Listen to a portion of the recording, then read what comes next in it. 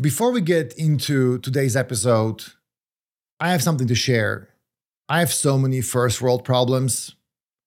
For example, this morning I wake up, it's winter, my car is parked outside. Why is it parked outside? Because I have so much crap in my garage, I can't get the car inside of the actual garage. And you know what? My butt cheeks were cold. And that's a great example of a first world problem that I have. But there is something else that I do have too, and that's access to first world healthcare. And most of the world doesn't have these kinds of problems, and much of the world doesn't have access to any healthcare. So please consider going to pih.org and donate to their cause. Welcome to Narrow Lanes, a show for marketers where we discuss how to always be on the offense, how to create exceptional value through a healthy mix of obsession, but also sacrifice. In this episode, I am speaking with Francesco Deflaviis. He is a principal, chief advancement and communications officer with Partners in Health. And formerly, he was heading marketing at UNICEF USA. Partners in Health is an international nonprofit that provides healthcare services in the poorest areas of the developing world. Francesco shared with me one key philosophy. He believes that the only way for marketers to stay in a leadership role for not just 1 year or 2 years, but maybe 5 years, and create lasting transformative value exactly because of that longer time frame is to be polyvalent. What is polyvalent? I had no idea what it meant before speaking to Francesco. He defines this as having both a broader and deeper level of proficiency within all areas of marketing. So, for example, if I am a AdTech, MarTech expert, well, maybe I should lean more into how media is actually bought. Or if I'm someone who's creative, maybe I need to actually understand pixels. It's things like that.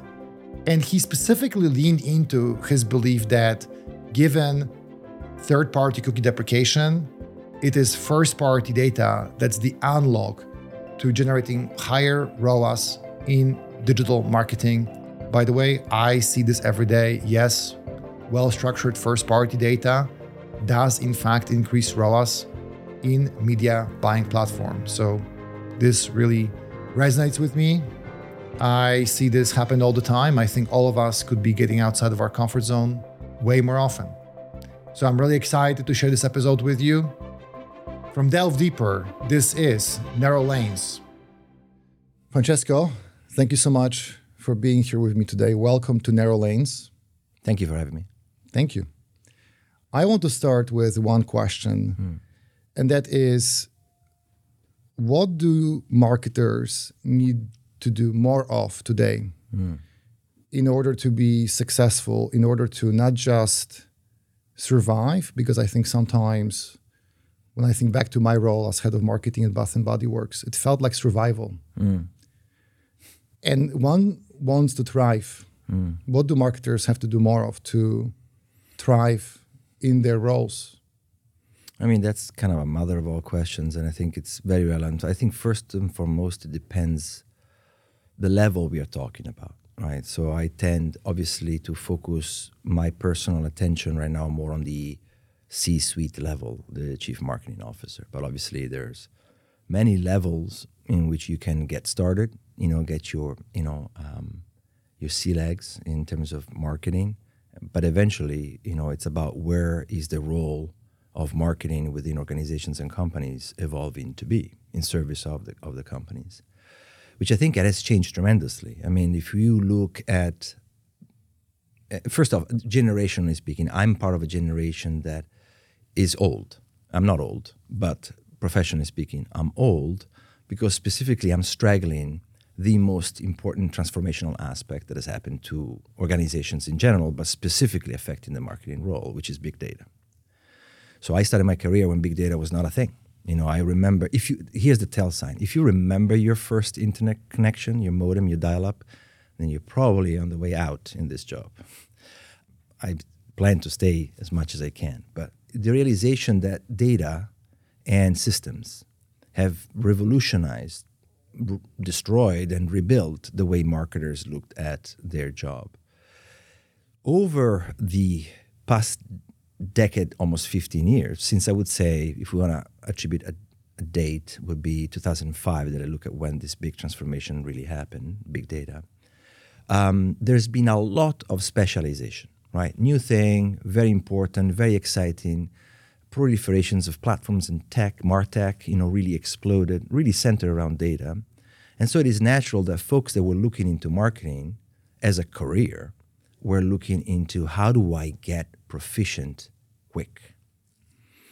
This, in my mind, has created an over-specialization in the marketing area, right? So, and it's not to say that you do not need to be a specialist in data. Obviously you do, When it comes to return on advertising spend, when it comes to reaching your acquisition targets, when it comes to the mid-evolution of our profession, which was the experience revolution, you obviously are dependent on data.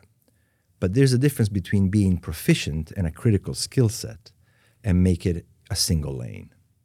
And I see a lot of folks right now that have occupied the space of mostly referred to as digital marketing, and now they find themselves in a point of their career where they don't have an outlet for that higher level C-suite. Because the traditional aspects of a good marketer are still very important. Branding, content, user analytics, right, that are not necessarily only dependent on data. These are all very, very important aspects, skill sets that you need to have if you had to step into a CMO role. So that's, I think, we need collectively to spend more time in becoming more rounded as marketers. And it's not like a substitution. Mm-hmm. It's this and that. Because the role of the CMO in itself, very recently, is also experiencing a shift. So it's a double whammy, if you want, Greg, because you have the question of whether current marketers are prepared, and then the questions, are they prepared fast enough for the changes that are coming down the pike? But I think the challenge is that if I'm a marketing leader or an aspirational marketing leader, I'm almost hearing you say that I have to become more broader and deeper. So I have to understand how my brand fits with the market, who my competitors are, how culture is changing, how consumers are changing, channels are changing. By the way, I remember big data. I have to admit, I forgot that term. You remember when it was hot? Because it was hot and big, and now it's just there. It's just data. Yeah. And there's technology, by the way, measurement, offline, online.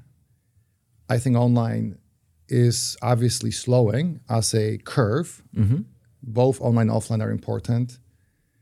So again, are we saying that for a marketing leader to be successful, they both need to continue to get broader in terms of the topics they can have a conversation about, and yet have some degree of expertise in all those topics? Correct. Seems a little paradoxical.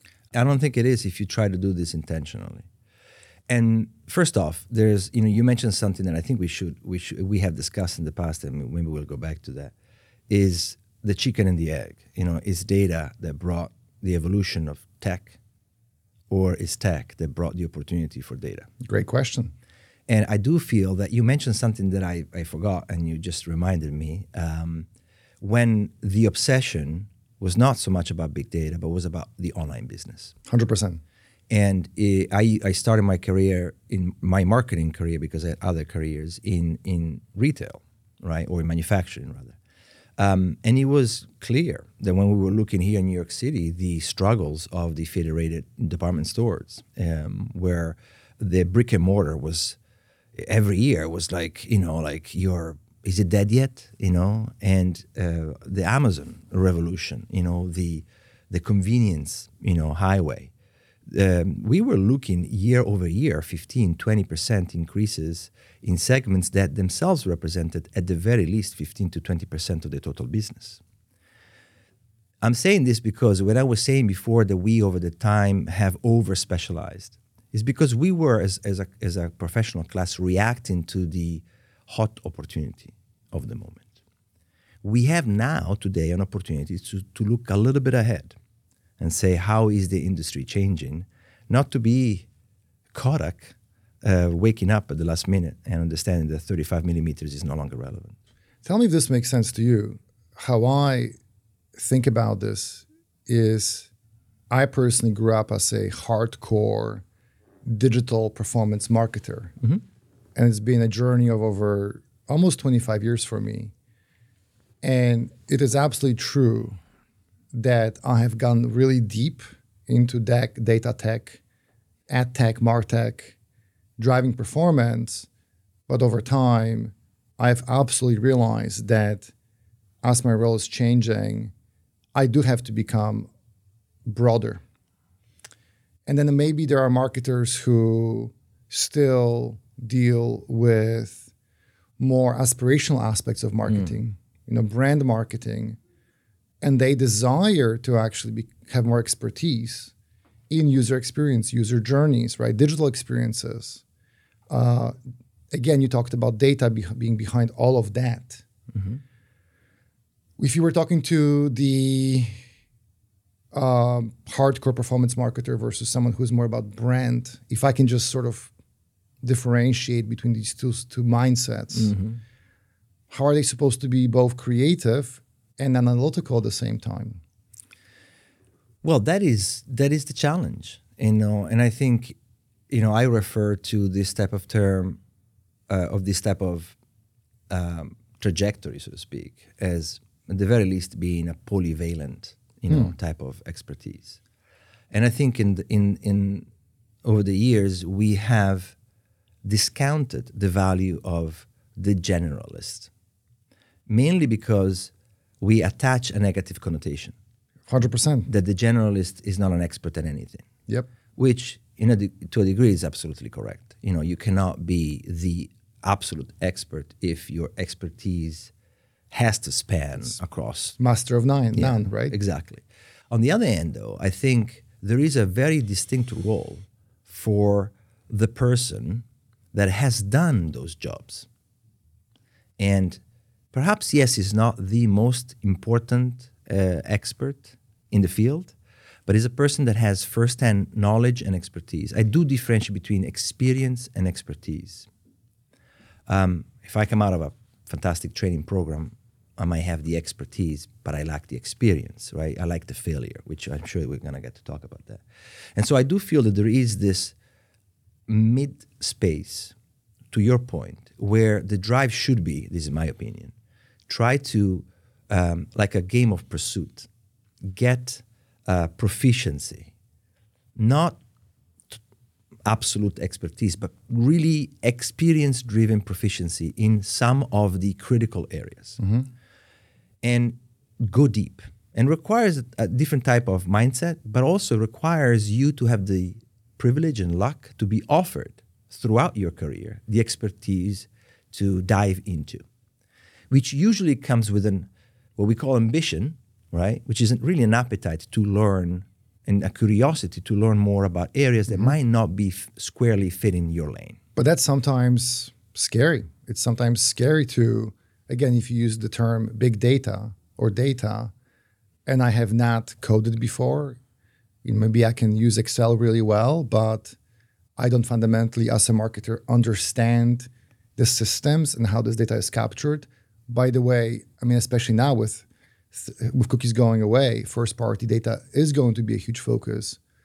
How am I, as a marketer, to whom it's little foreign and little scary, all of a sudden embrace this challenge and get outside of my comfort zone? What would you do? Well, that's why I made the distinctions about what levels of marketers we're talking to, right?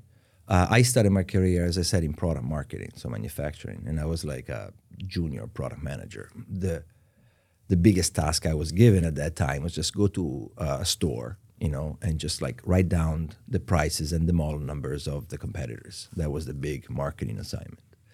But, I have grown out of that role and into other roles because of my own curiosity and because the organizations actually gave me opportunities, which I'm very grateful for. But I've also was colleague with people that were product managers and they were like 55 years old. And they were like the best product managers, my mentors. And they didn't necessarily feel the need to grow into a different area. And that's fine. We're always going to need specialists in any ensemble in an organization. You're going to need somebody who really knows what they're doing when you're talking about performance marketing, right? Because it's so fast changing. You need somebody who is absolutely laser focused on that. I'm referring to those people that feel the need to occupy higher, more strategic spots in the value chain of an organization. And the uber specialization is not going to cut it anymore. And so I think I've seen people faking it until they make it.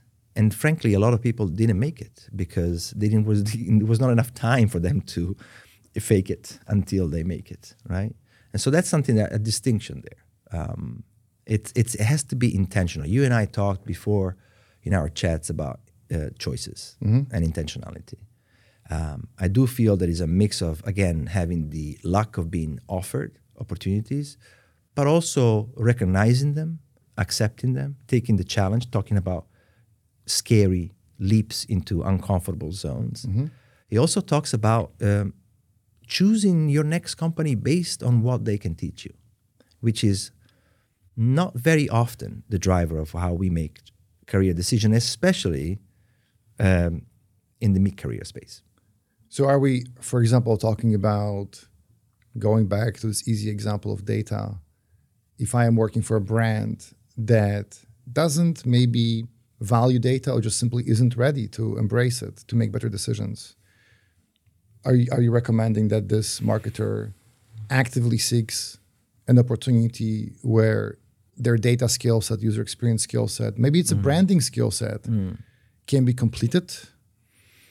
Every journey is different, right? It depends what your aspiration is, but I have been mentored and I try to imperfectly return the favor with a lot of people that work, or they grew up within the teams that I have, the privilege of managing. And it comes often where my coaching comes to, what do you want to do? Because it's also a myth that we have to maintain a linear progression. My wife was a teacher for 20 years and I won't reveal the age, but like we're no longer spring chickens. And she said, I want to change careers. And she did a totally diametrically opposed career. That takes lots of courage. It takes, attributes, to do that type of choice. But again, it's a choice. It's not, it happened to me. And so I think we need to spend more time considering where we want to be and where is our value best placed. So would it be fair to say that in order to thrive today, over the next several years, one has to, especially if you're in a leadership marketing role, almost look at how rounded your skill set is.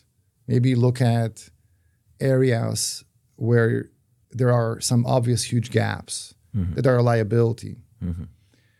And then look at whether where I'm at now or where I could be tomorrow in terms of roles, and more consciously direct my career journey to become more well-rounded and be more specific, be more maybe obsessed about creating value for myself by having that clarity around what I need to work on.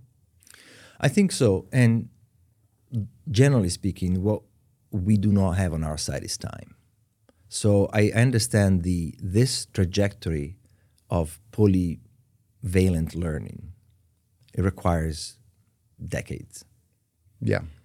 And that's why the sooner we realize where is the path of ambition, where do I want to be? Do I want to be a product manager and be the best at it?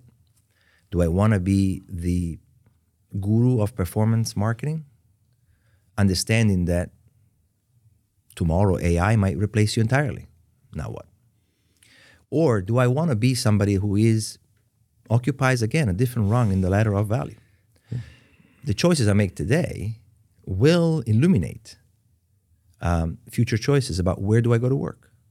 What is the right career path? It may not be the shiny Fortune 500 that offers you a slightly heavier stock business card that you can show off with your friends. It may be the smaller company. And I think you're speaking to, when I talk to others in the industry, when I talk to my team, there is absolutely this,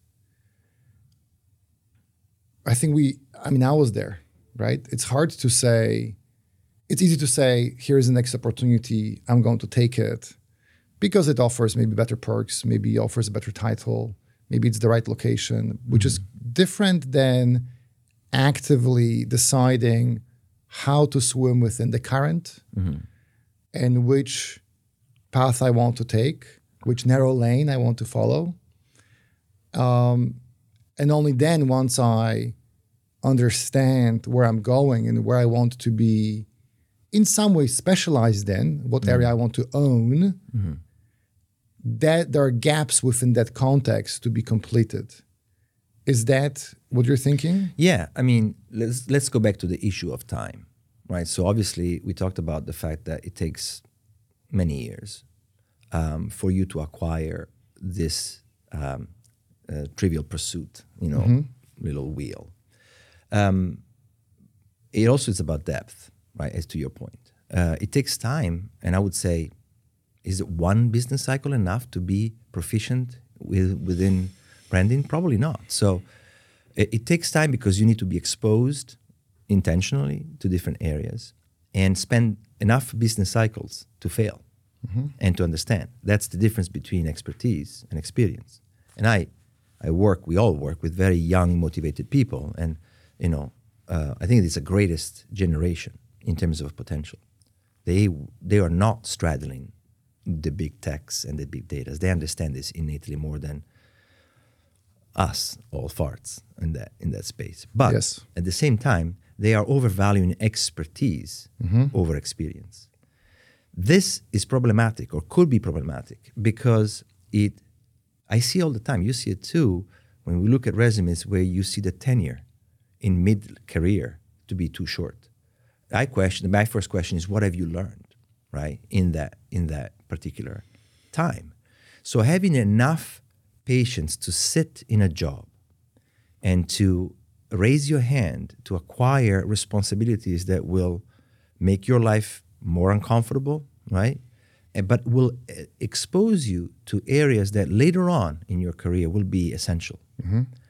Is what have you done during your summers? Like if I can, refer to the French poet, right? The cicada and the ant story, where the cicada was strumming all summer long, and the ant was stashing away, right? And winter comes, the cicada's like freezing to death, and the ant. The moral of the story is like, where you put your time really, really matters, right? For being how prepared you're going to be in the future. And I think this is the message: is like, realize now that the role of marketing is changing.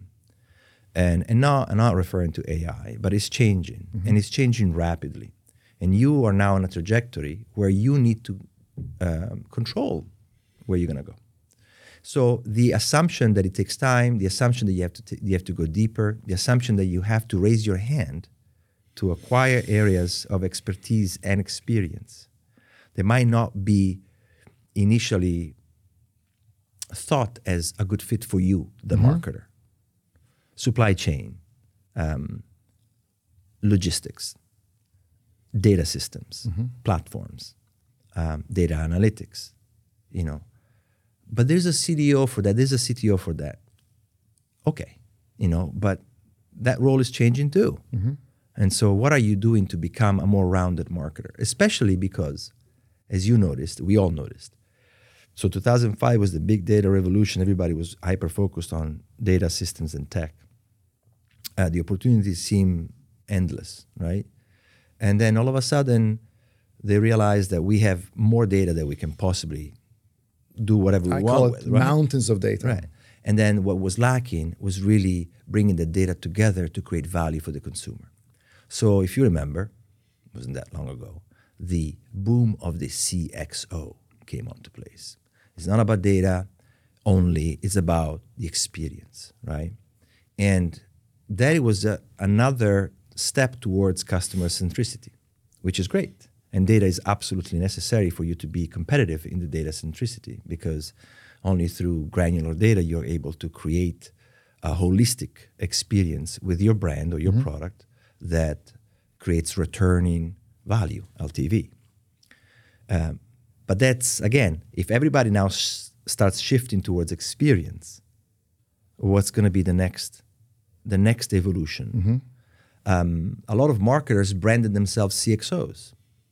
Now there's another shift, which companies are realizing that integration is missing, not outward integration, inside the organization integrations. There are silos that are hindering the potential growth. Teams, data, systems. Yeah, there are all these methodologies. In the C-suite itself, these people are not talking to each other. They have competing budgets. They have competing priorities. They segregate their own teams. Sometimes in the most toxic environments, you're prohibited to talk with another team, right? Companies are realizing this. I was reading a survey a few weeks ago where 53% of CEOs, really put their top priority on growth. And you would think like only 53%. But the growth comes to integration. And this is a realization that is coming more and more. At the center of that integration, who of all the C-suite's leaders is best positioned to do that broad bird's eye view? You think it's a marketing leader? I do think it's the marketing leader. That was a bit of a leading question. Yes. And I do feel that the next evolution is something that is of integration, but towards the eye of growth strategy. So the reason why the centrality of the customer is the critical ingredient for growth is because all of our interactions of all the teams revolve around the consumer. We've known this since the beginning of marketing as a science. Customer centricity is not a new concept in marketing, but we've been distracted, over and over. So right now, if I'm looking at making the jump from a well-rounded chief marketing officer into this chief strategy, CSO, or this new hip term, the CGO, the chief growth officer, what are the skill set that I do need? And they're becoming more soft skills than hard skills. So we are de-emphasizing the technical expertise versus like conflict resolution, culture change management. Very difficult. This seems difficult because on the one hand, it's almost like we're talking about the marketing leader looking at a bunch of Lego puzzle pieces. And these pieces are on the table. And there's maybe data pieces, technology pieces, marketing, advertising, creative, product market fit, my team, who my customer is, where is my brand going? So you have this multifaceted Rubik's Cube. And you need to put it all together. I remember you told me a while back that the role of marketing is to create markets, which I really liked because it was so simple. So what market are you serving? So there is this integration piece. And at the same time, you're sharing that growth is important. It is always important. That drives the stock price, that drives profit, that drives sustainability. It drives many things. You have to keep on growing. So you have this very hardcore, numerical way of judging my performance, which is growth. And there's this almost under the waterline, a little invisible need to integrate. Was there time in the past where this clicked for you? Is this something that has been slowly building up over the last 20 years of your career?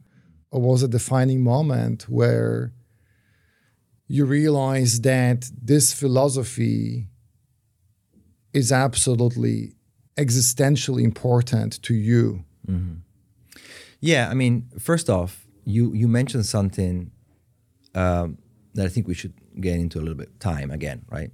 The pressure on growth has been so far interpreted as deliver the best performance in the shortest amount of time. Yes.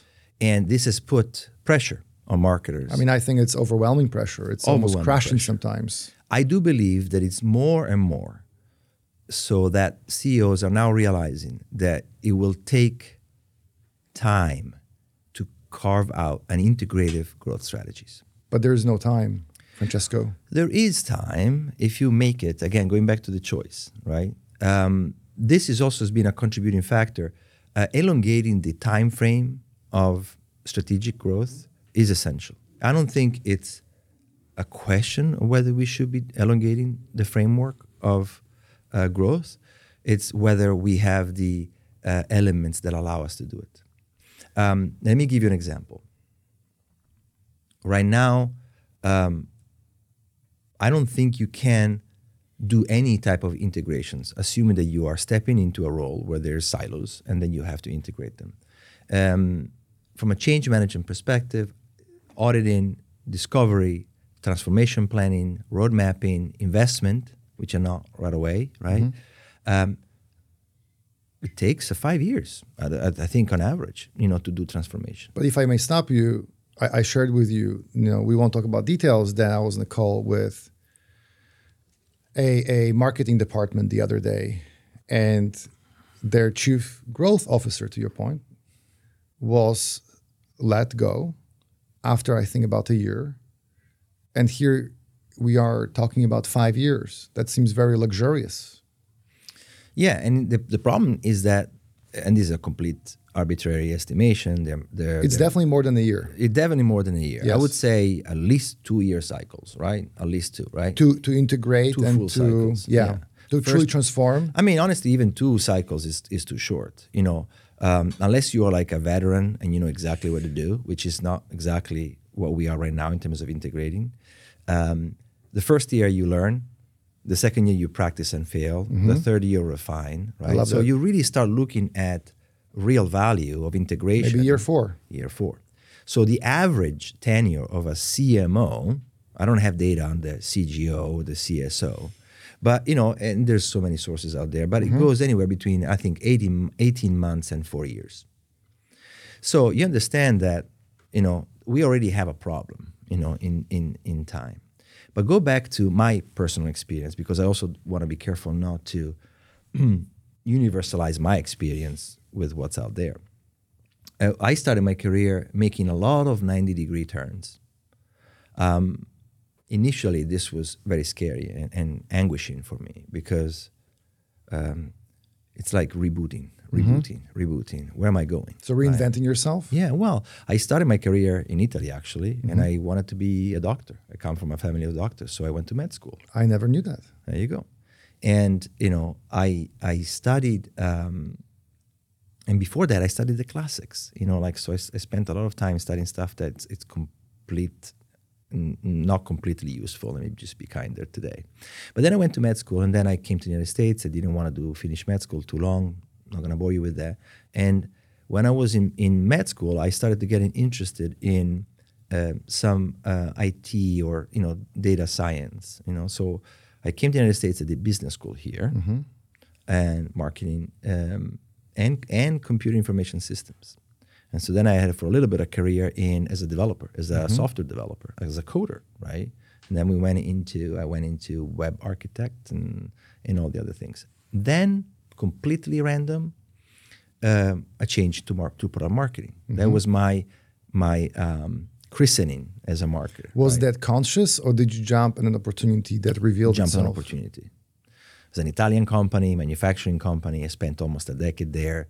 I loved the idea of being able to work, in marketing, and I fell in love with product marketing, right? Mm-hmm. That opportunity opened up something that I wasn't expecting. So that company had a particular ethos of making sure that everybody in the company was really, really savvy about the products, which mm-hmm. I think it's a good idea, right? So as I was onboarded, again, this 20-something-year-old, knowing nothing about product marketing, other than being a consumer, which is a little bit like what people want to go into social media. It's like, I consume social media. So I went there, and they made me spend they flew me to Italy, and they made me stay 3 weeks just looking at the factories. And I loved it. I loved understanding deeply how a product that I will later on be in charge of selling and marketing, how does that work? And I was telling you in another this chat that wasn't a conscious choice, but I later realized that was critical for my growth. Understanding the micro to infer the macro, right? Anticipating where consumer value through benefits of a product might lie dormant. And that's critical in product design and product, But I think if you stop and only focus on one thing, then you miss that type of connection. I later on was given opportunities to develop markets, open markets, or help develop markets in Latin America and other parts of the world. I flew many times to China to give the big retailers tours of the factories, and I needed to talk about social audits, and legal issues, and walk them through contracts or walk them through a factory audit, and I let them understand how our product was superior. Is that really necessary for a product marketer? I think it is. Is that really happening today? I'm not sure, right? Before we continue with the episode, just a quick interruption. I spoke about all of us having first world problems. I often talk about pumpkin lattes not being exactly the kind of pumpkin and spice that I want them to be.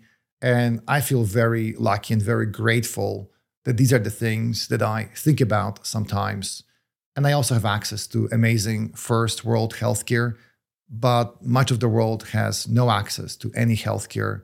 So please consider going to pih.org and donate to their cause. Now, back to the podcast. What I'm hearing is that because you either had the opportunity or you created, and I think it's both, those opportunities for yourself, maybe consciously, maybe unconsciously, but because you were willing to get outside of your own personal comfort zone as a aspiring physician, then developer, then product marketer, now marketing leader. If I go back to where we started, you somehow naturally were willing to go broad, and maybe you have built up confidence to also sometimes go deep. Every time go deep. And that depth is maybe an anchor that allows you to be successful in the different roles that you have taken on. You were at UNICEF several years ago. Now you're leading many transformative projects with Partner in Health, which Partners in Health have an amazing mission that they want to deliver. And maybe that really has shaped your point of view that in order to create transformational change, which, as the cliche goes, requires transformational effort, but that does require a certain amount of obsession to create that amount of value. Yes. Around having that longer runway. And what I'm almost hearing is that unless I, as a marketing leader, have the right, maybe I need to fight for it, maybe I need to create it for myself. But if I truly am put in a position where I have some big, hairy, audacious goals to meet, or I'm bringing in to completely change the team, or the product is going, the brand is going through huge change, or the market is really changing around me, for the board, the CEO, the CFO to ask of me to create transformation within a year or 18 months is a little ridiculous. And maybe ridiculous. We should be honest about that. Yes, I agree. I mean, again, that was my journey, right? And it went on to, I was for almost 4 years, I was the head of marketing and strategic planning for Moleskine here in the US. Moleskine is the notebook company, right? Total niche company, brand obsessed.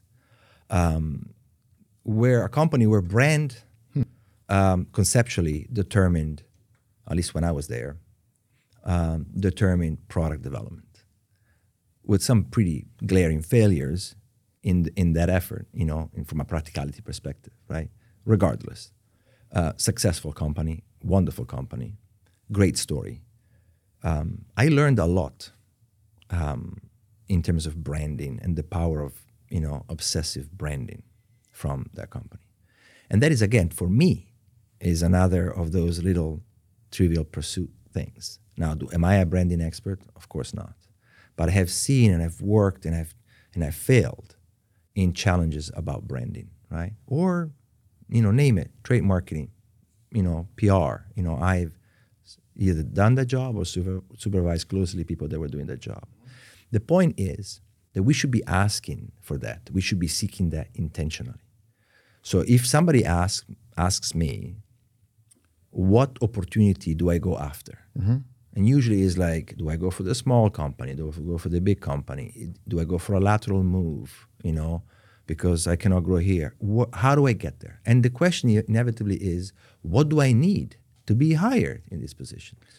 So can you share a recent example where you were able to apply your developer, product marketer, brand expert, maybe product placement, data expertise, technology expertise, all of that to a situation that was a little tough? Mm-hmm.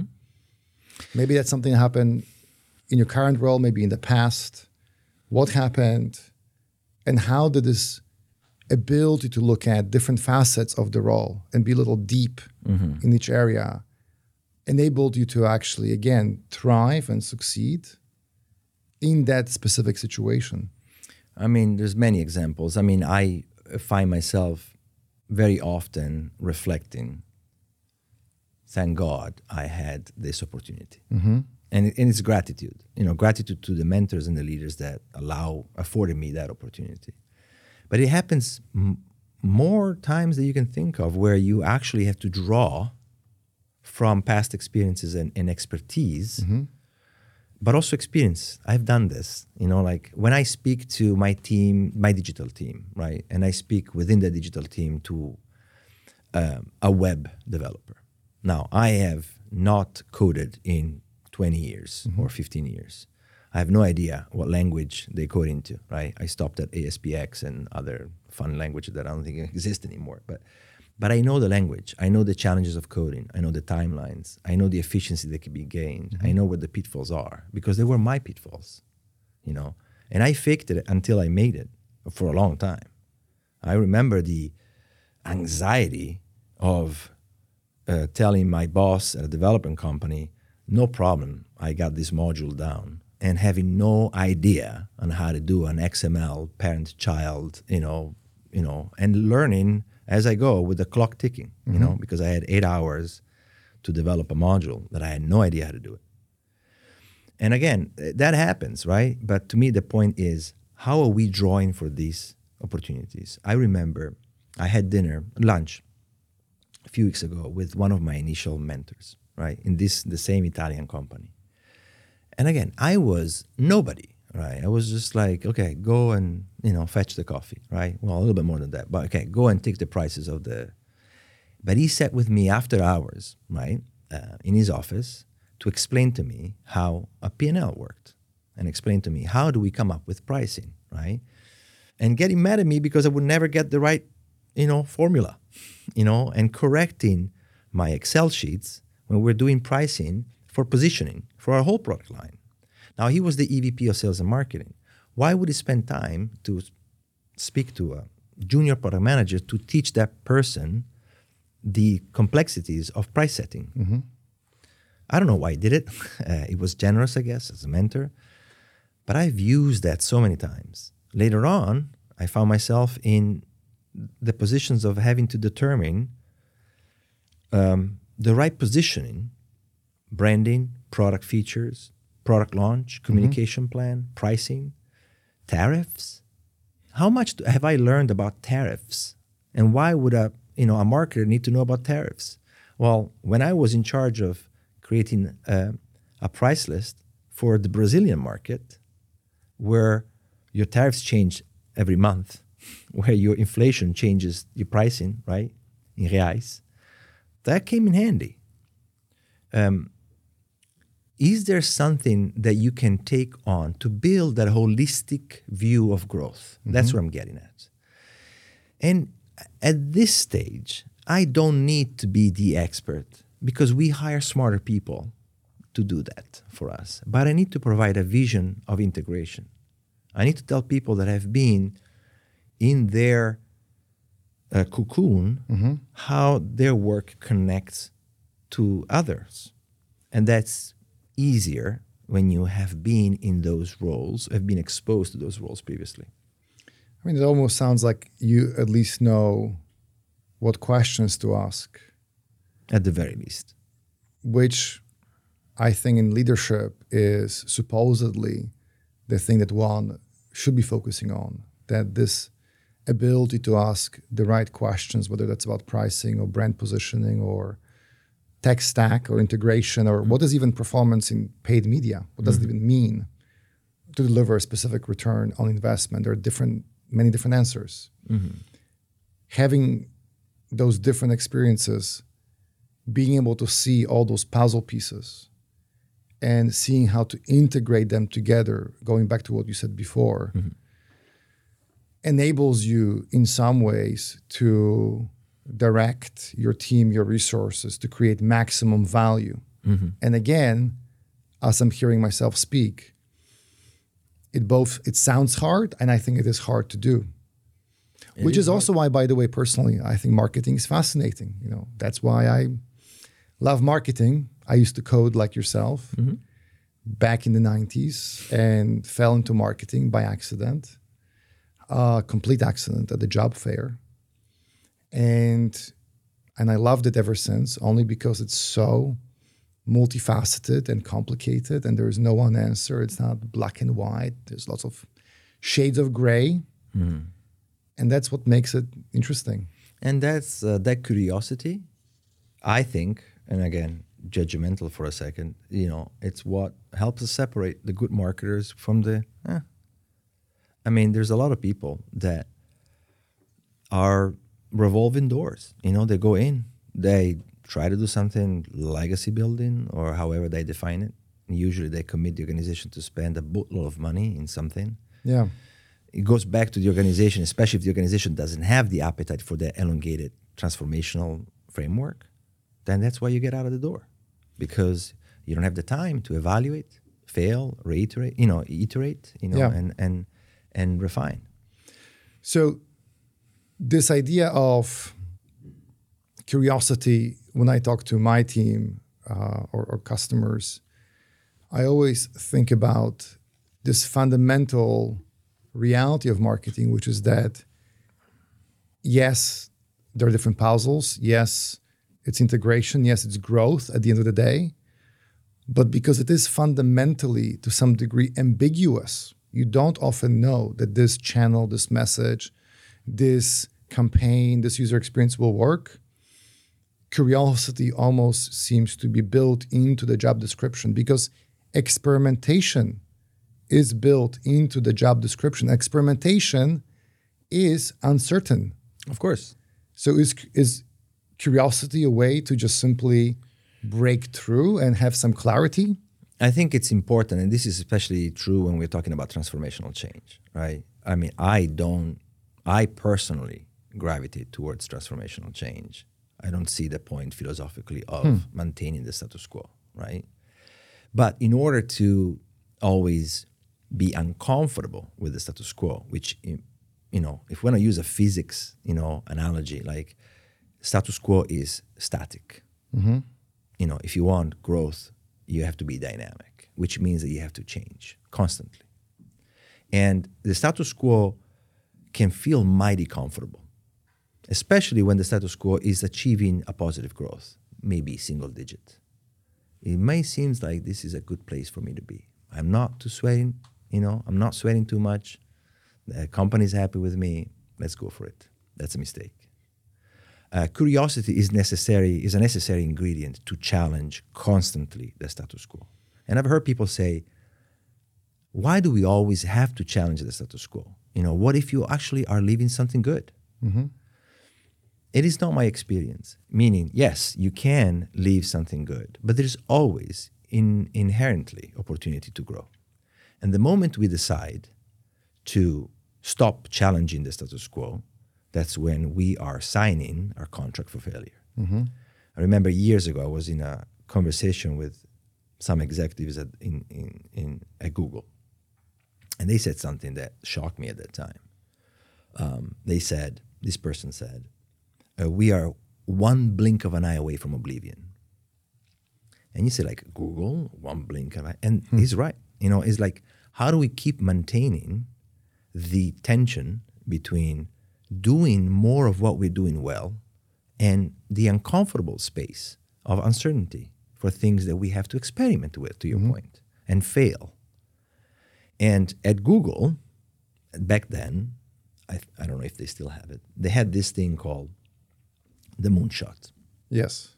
And so the parameter for that moonshot was, or still is, I don't know, let's try to find a solution to a problem that affects, at the very least, 1 billion people. So definitely fits the characteristic of a moonshot.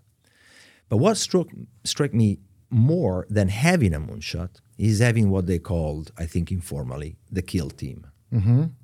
The kill team is a team that is specifically mandated to try to poke holes into the plans to achieve the moonshot.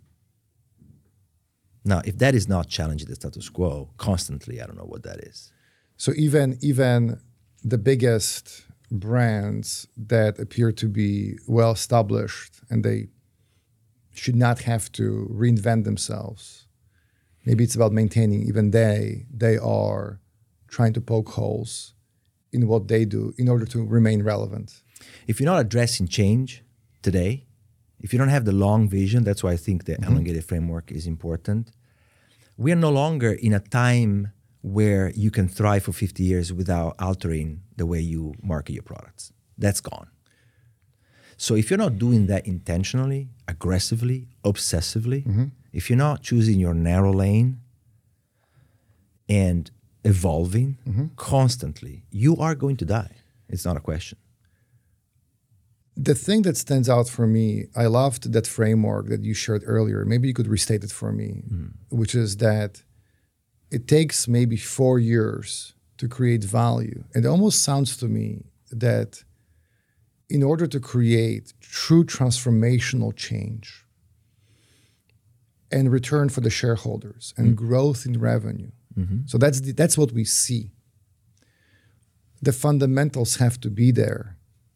Maybe there has to be a 4-year runway. Maybe there has to be conviction that the marketing leader has about that's how long it will take. Maybe it's not for her or him to execute all of it. But let's say it takes 4 years. Can you restate for me what are those phases? Yeah. And there is an emotion behind it, which is taking a stand. That's how long it will take. And it is, again, broad and it's multidisciplinary. But it's all needed. That process is needed. That foundation is needed. Maybe it's the foundation that we don't see, upon which one can build a strong, sustainable brand. I mean, the 4 years is completely arbitrary. Maybe 5, maybe 6. I don't think it's less than that. Because we all go through. Most businesses go through, life cycles, right? Develop a product, develop a comms plan, launch it, market it, adjust, So you're not going to see the full pie until you do the full merry-go-round. Yes. One merry-go-round doesn't allow you enough time to fail.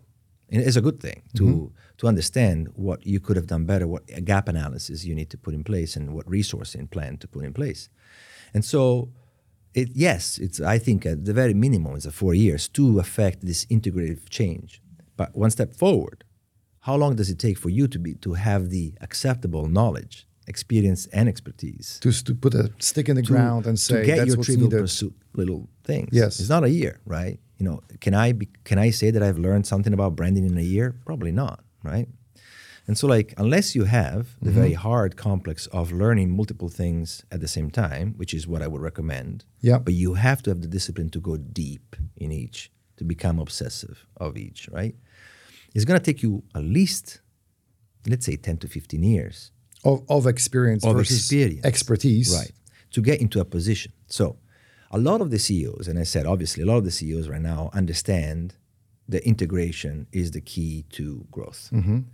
And I'm sure you have learned, we have learned like this discipline that some CEOs have of only focusing their time on the 20%, the plus 20% of growth. And it's an obsession, right? And they might go out of that mode of how do I grow 20%, 20%, 20%, if there is a contraction period, like the stock market goes down or COVID or whatever. Then they go into protective mode, right? A study from Forrester, I think it's a few years ago, shows that integration, right? And it's not decades ago, it's a few years, integration on average it produces an acceleration of growth of about 19%. That's your 20%. So the realization that integration is the key to growth will also bring along the realization that integration requires time. And also that the best person to bring that transformational change not only will require time, but will also require a polyvalent experience and expertise. And again, you don't have to be that person, but if you want to be that person, pay attention. Intentional, pay attention. And that's something that I think companies have realized. We know this. The writing is on the wall. And so if you're a mid-career now, my message to you is diversify. Don't shallow knowledge, go deep in knowledge. But also ask the question, to your point before. The first question you want to ask is like, what is your vision, CEO, for having me on board? What is the time frame that you want? Are you going to be a champion and a sponsor of this type of philosophy? By the way, that's a scary thing to do. You got to ask for your own good. I think it's easier not to ask. I know, but that's when you're going to be like, sorry, you had unrealistic expectation, the organization, and now I'm a revolving door. Now on my resume, I've not wasted, but I have spent 2 years without the opportunity to learn within the cycles. That to me is a worse choice than going perhaps on a smaller company when there is championship, understanding of the time and the opportunity given to you to learn these different pieces. If you are a mid-career. If you're on the top of your career and you have not done that, I don't know how that's going to go. So there's something here about having not just the expertise, but the experience in a bunch of different areas to feel probably confident that what I am talking about makes some sense. There's something about taking a stand and recognizing that will take several years to truly transform my organization. The word integration comes in. I'm hearing that as both, not just technology integration, which is where my mind goes to, but team integration, exec team member integration. Interdisciplinary integration. Maybe even integration of my objectives with the objectives of other leaders at the brand I'm working for. Absolutely necessary. But I think at the end of the day, what I'm hearing you say is that I need to be willing to take a stand, be obsessed about that stand, be uncompromising maybe actually force the CEO, the CFO, the CTO, other players in the team to align, to be integrated in the direction of that vision, and then get buy-in for what could be a multi-year plan. We're not talking about 15 years. Right. Maybe it's 3-4 years. And it does to not make sure mean, that there's the patience. And it does not mean that you shy away from results. Right. Because this is what we as marketers do very well, right? Oh, it's so tough to measure, And we like to, some of us like, or all of us probably enjoyed at one time, the ignorance is bliss. The limbo of like, I don't know which half of your advertising budget I've just wasted, right? And that's not what I'm saying. I'm saying like you have to bring it. You have to bring the results. But you have to be obsessed with the time running out and asking questions, completely discontent at all times with the status quo. But at the same time, you have to understand and to be a good yourself communicator of the timelines that are necessary. If you want me to land a C-30 in a 15 meters runway, it's not going to go well. I love that analogy. Right? I mean, the runway has to be extended in order to land an airplane of a particular size, right? You can't land or take off, whatever you choose, whatever you want. Take off. The runway has to be the same. Most of the CMOs today that are, I think, in the workforce today are not outsiders. They are insiders. They are promoted from within the team, which poses two questions that we have discussed so far. Number one is, have they, how they've been company men or women, right? Have they been long enough to acquire the experience and the expertise and fail enough in this different areas? But also the more important barrier for them to be transformational leaders is that they are brought up within the culture. And they probably are being promoted because they are acquiescent to the same culture. So how do you become a transformational destroyer of status quo? While respecting the tradition. Right. And so some of this stuff, at one point, you need to cross-pollinate. You need to leave the comfort of that company and go somewhere else. Not because it looks bad on your resume that you stick with. I actually reward that, you know. But because like where have you learned different approaches? I've been in a company where the approach to strategy has been radically different, both valuable but radically different. But again, it's that elongated plan for you as a marketer. Remember, this is a marketplace, right? There's people with skill sets and there's companies that hire for those skill sets.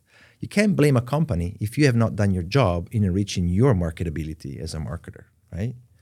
And so I think that is the intentionality we want to go after. We want to make sure that people today know that it's no longer enough to be a digital marketing expert or a product marketing expert or a salesperson if you have ambitions of occupying the highest rungs of the ladder in terms of value chain for the organization. And this is the same for profit or for nonprofit. It doesn't matter, right? But I think that is something, that is my message, right? And by the way, I never do these things because I don't think I have anything to offer. And I do feel that there is another alarming trend is the amount of time that we spend, and we have to thank social media for this, to self-promotion. This is a kind of a pet peeve of mine, right? And there's probably people listening, when they're listening, they will say like, well, you're an idiot because, you know, you undermarket yourself. And perhaps they're right. But I do feel that, to your point about obsessive, where we put the time, how much time are you putting into this versus solving the big problems that you have? And I feel there's a lot of people that spend a lot of time promoting themselves. And I would like to think that some of that material is actually useful. But some of them, most of that, it's not. And so I think, again, where we choose to put our time and effort, and it's nights and weekends. Yeah, because it has to be nights and weekends. And I don't want to say, I mean, I'm very happy when people, I actually don't care, but when people in my teams obviously leave the work day, I don't care. You know, it's only focus work. But if I need to learn about something that is not impacting my day-to-day operation, that's got to come out of my own time. So thank you for that. So to switch gears for a moment, work-life balance. What's your reaction to that phrase? I embrace the necessity to be in humans and a professional. I think I'm not going to discover any vaccine. I'm not going to be an astrophysicist that, you know, has some big invention or discovery. Those tend to be martyrs of their own. They're truly obsessed, and at the expense of their private lives. This is again a choice I have never been willing to make. I have kids, you know, I want to see them, and you and I were talking about, you know, this book. It's called Shift. Yes, talks about intentionality of choices. I don't spend time with my kids because I'm too busy at work. That's a choice you're making. So own to that choice, and that's totally fine. There's no judgment here. But I'm making the choice to actually create boundaries that are healthy for me, that are healthy for my team. And it's a decision that I make to do nights and weekends if I want to learn more about a particular discipline. If I want to read all of the books that are available for me to read about and that were written by the founder of my organization, that's my choice. Nobody's forcing me to do. It's different that telling yourselves that if you don't work 70 hours a week, if you don't ignore your children or whatever you have, because not everybody has children, obviously, then you're being a better professional. That's a myth. Only the result speaks for that. If you were to go back, this is one of those classic questions 20 years ago when you started your marketing career, so what do you wish you knew? It's the same thing that I ask myself, thinking back when I was in school. Learn, idiot. This is a chance for you to learn. I often, when I'm coaching or mentoring people in my teams, which are 150% of the times are much smarter than I am, I always offer this advice. Think carefully. While you're here in this company or this organization, think carefully about what are the 3 bullets that you want in your resume under this company section. 3. What are those things that you're going to have to learn or produce as results? Obsess about those 3 things, because you may do a million things of insignificant or barely incremental value. What is your transformation? And pay attention to merge what's convenient, beneficial for the organization, what it's needed, Yes, and what's going to enrich you. so what's a win-win between your needs? That the Venn firm's diagram of needs. learning, right, is critical. And it goes back to, are you in an environment that permits you to do that learning? And if they're in an environment Leave. that doesn't, Leave. get out. I was shocked. That was years ago. I was in a conversation. It was with a group of people. We were actually in a presentations of product Red. And Gary Vaynerchuk, the media mogul, course. was giving a presentation. And as you know, if you know him, everybody knows his style is pretty brash and, can be like He's really high energy. can be a jerk, high energy. But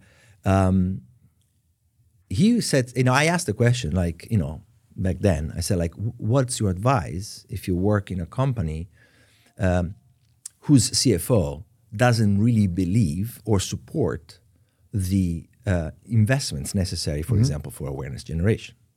And he said, leave. That's what you do, leave. In other words, and he was talking about being very obsessive and intentional in how you spend your time. Yes.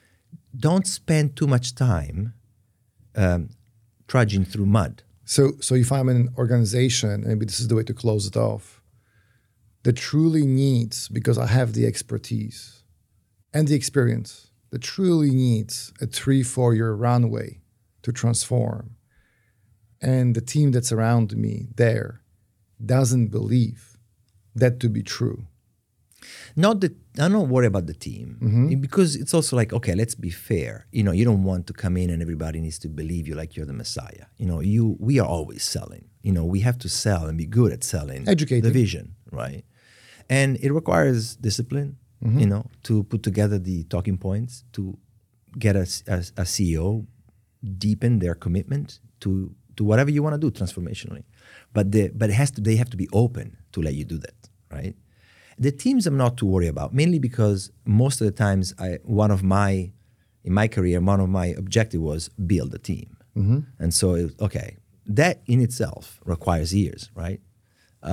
So maybe this is my experience. I rarely see success in coming in for a year and a half, proposing big expenditures, maybe being a jerk to your team and then leaving. That I don't. It's not so much that what's useful for the organizations. As a professional, I wouldn't spend my time on earth doing that. Not rewarding enough for me. So what's the better way? The better way is to choose where you're gonna go, and not so much based on how much they pay you, and how much what the title is. And I do think it's very important, right? If you look at people that are right now on the 500, top 500, companies, they usually don't come from unknown, companies. So I'm not poo-pooing that at all. I'm saying, what have you learned? What is the value? It is about the value, right? And what value can you bring to the organization? And what are you required to do that? And I'm saying that I think the role is changing. And if we don't realize now, we're going to be outdated real quickly.